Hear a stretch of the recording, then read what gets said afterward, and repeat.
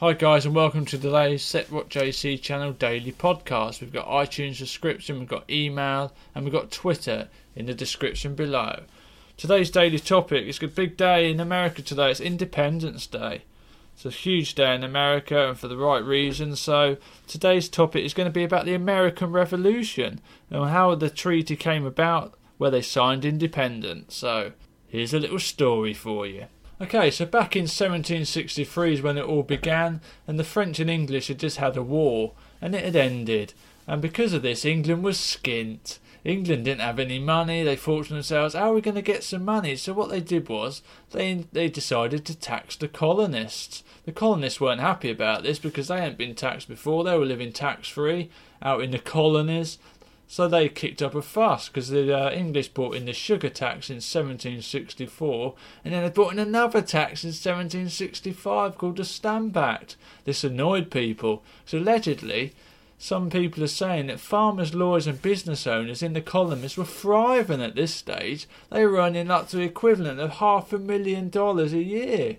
So they weren't happy about this. As usual, the rich didn't want to be taxed. What is it about the rich? Why can't they just pay the taxes like the normal people in flipping society? No, they've always got to find a way to get out of it. But they weren't happy. They were earning a lot of money and they didn't see why they should give it back to the British. They were out in the colonies, and in their opinion they weren't being represented in Parliament, so they were upset about this. They said, we don't want any taxation without representation in Parliament, so they started rioting. British aren't happy about this. British don't like riots, so they sent 4,000 troops over to Boston, and there were scuffles, and in March 1770 5 people died, and they decided to call this the Boston Massacre, and it was the first sign of blood in the new revolution. So in 1773 the British brought in another tax. They decided to call this one the Tea Act, and this one put a monopoly on the tea going in and out of the Boston Harbour. This upset people. They weren't happy about this either. They didn't want to pay any more taxes. So after officials in Boston refused to return 3 shiploads of taxed tea to Britain, a group of colonists boarded the ships, dressed in Mohawk outfits, and destroyed the tea by throwing it into the harbour. This was later called the Boston Tea Party. Hey, this is unacceptable. I was alright about this till now, but I'm British. I love my tea. I love Earl Grey. I love it all. It's sacrilege. Sacrilege it is, throwing it in the harbour. What do you think you're playing at? That's out of order. You can't be going about doing that. But in April 19th, 1775, the British marched into Boston, Massachusetts, and there was trouble. No one knows who fired the first shot, but this is when the Revolutionary War started. And in June 1775, General Washington led his troops against the British. This was to be called the Battle of Bunker Hill. 1,000 British troops died, but it was still considered to be a defeat for the colonists. At the battle itself, William Prescott ordered that the colonials should not fire until they can see the whites of the enemy's eyes. The whites of their eyes. That's pretty close, isn't it? When you see the whites of someone's eyes, it must be about 20 foot away. I'm not sure I'd want to wait that long. Yeah, what's going on now? In July 1776, 13 colonies, that's 13, 1 and 3, decided to declare independence from Britain.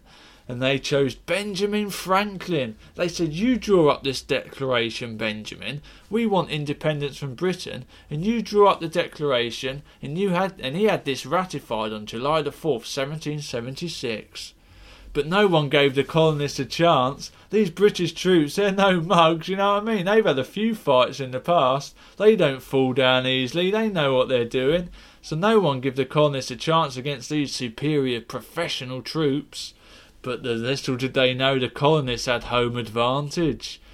And they went on to stage lots of attacks. Most of them were by surprise. They went, woo! And then they started fighting. They slaughtered a lot of the English this way.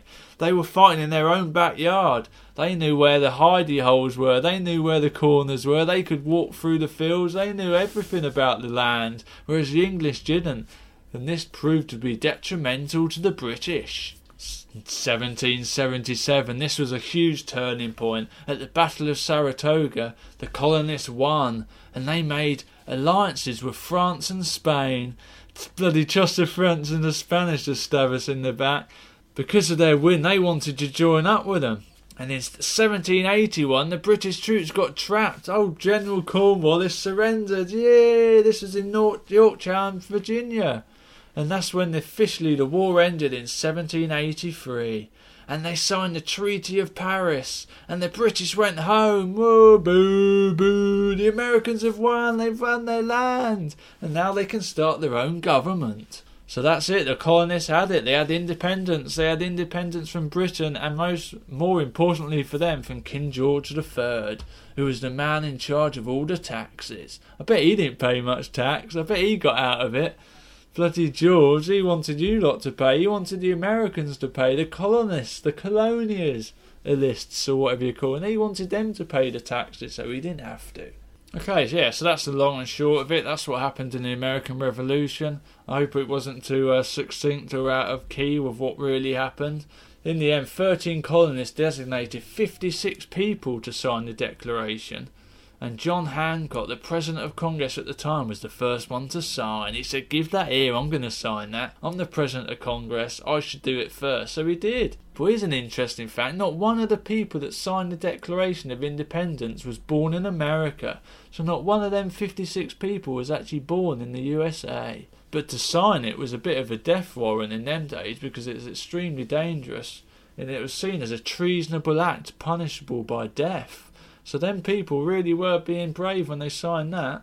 I wonder how many people would do that today.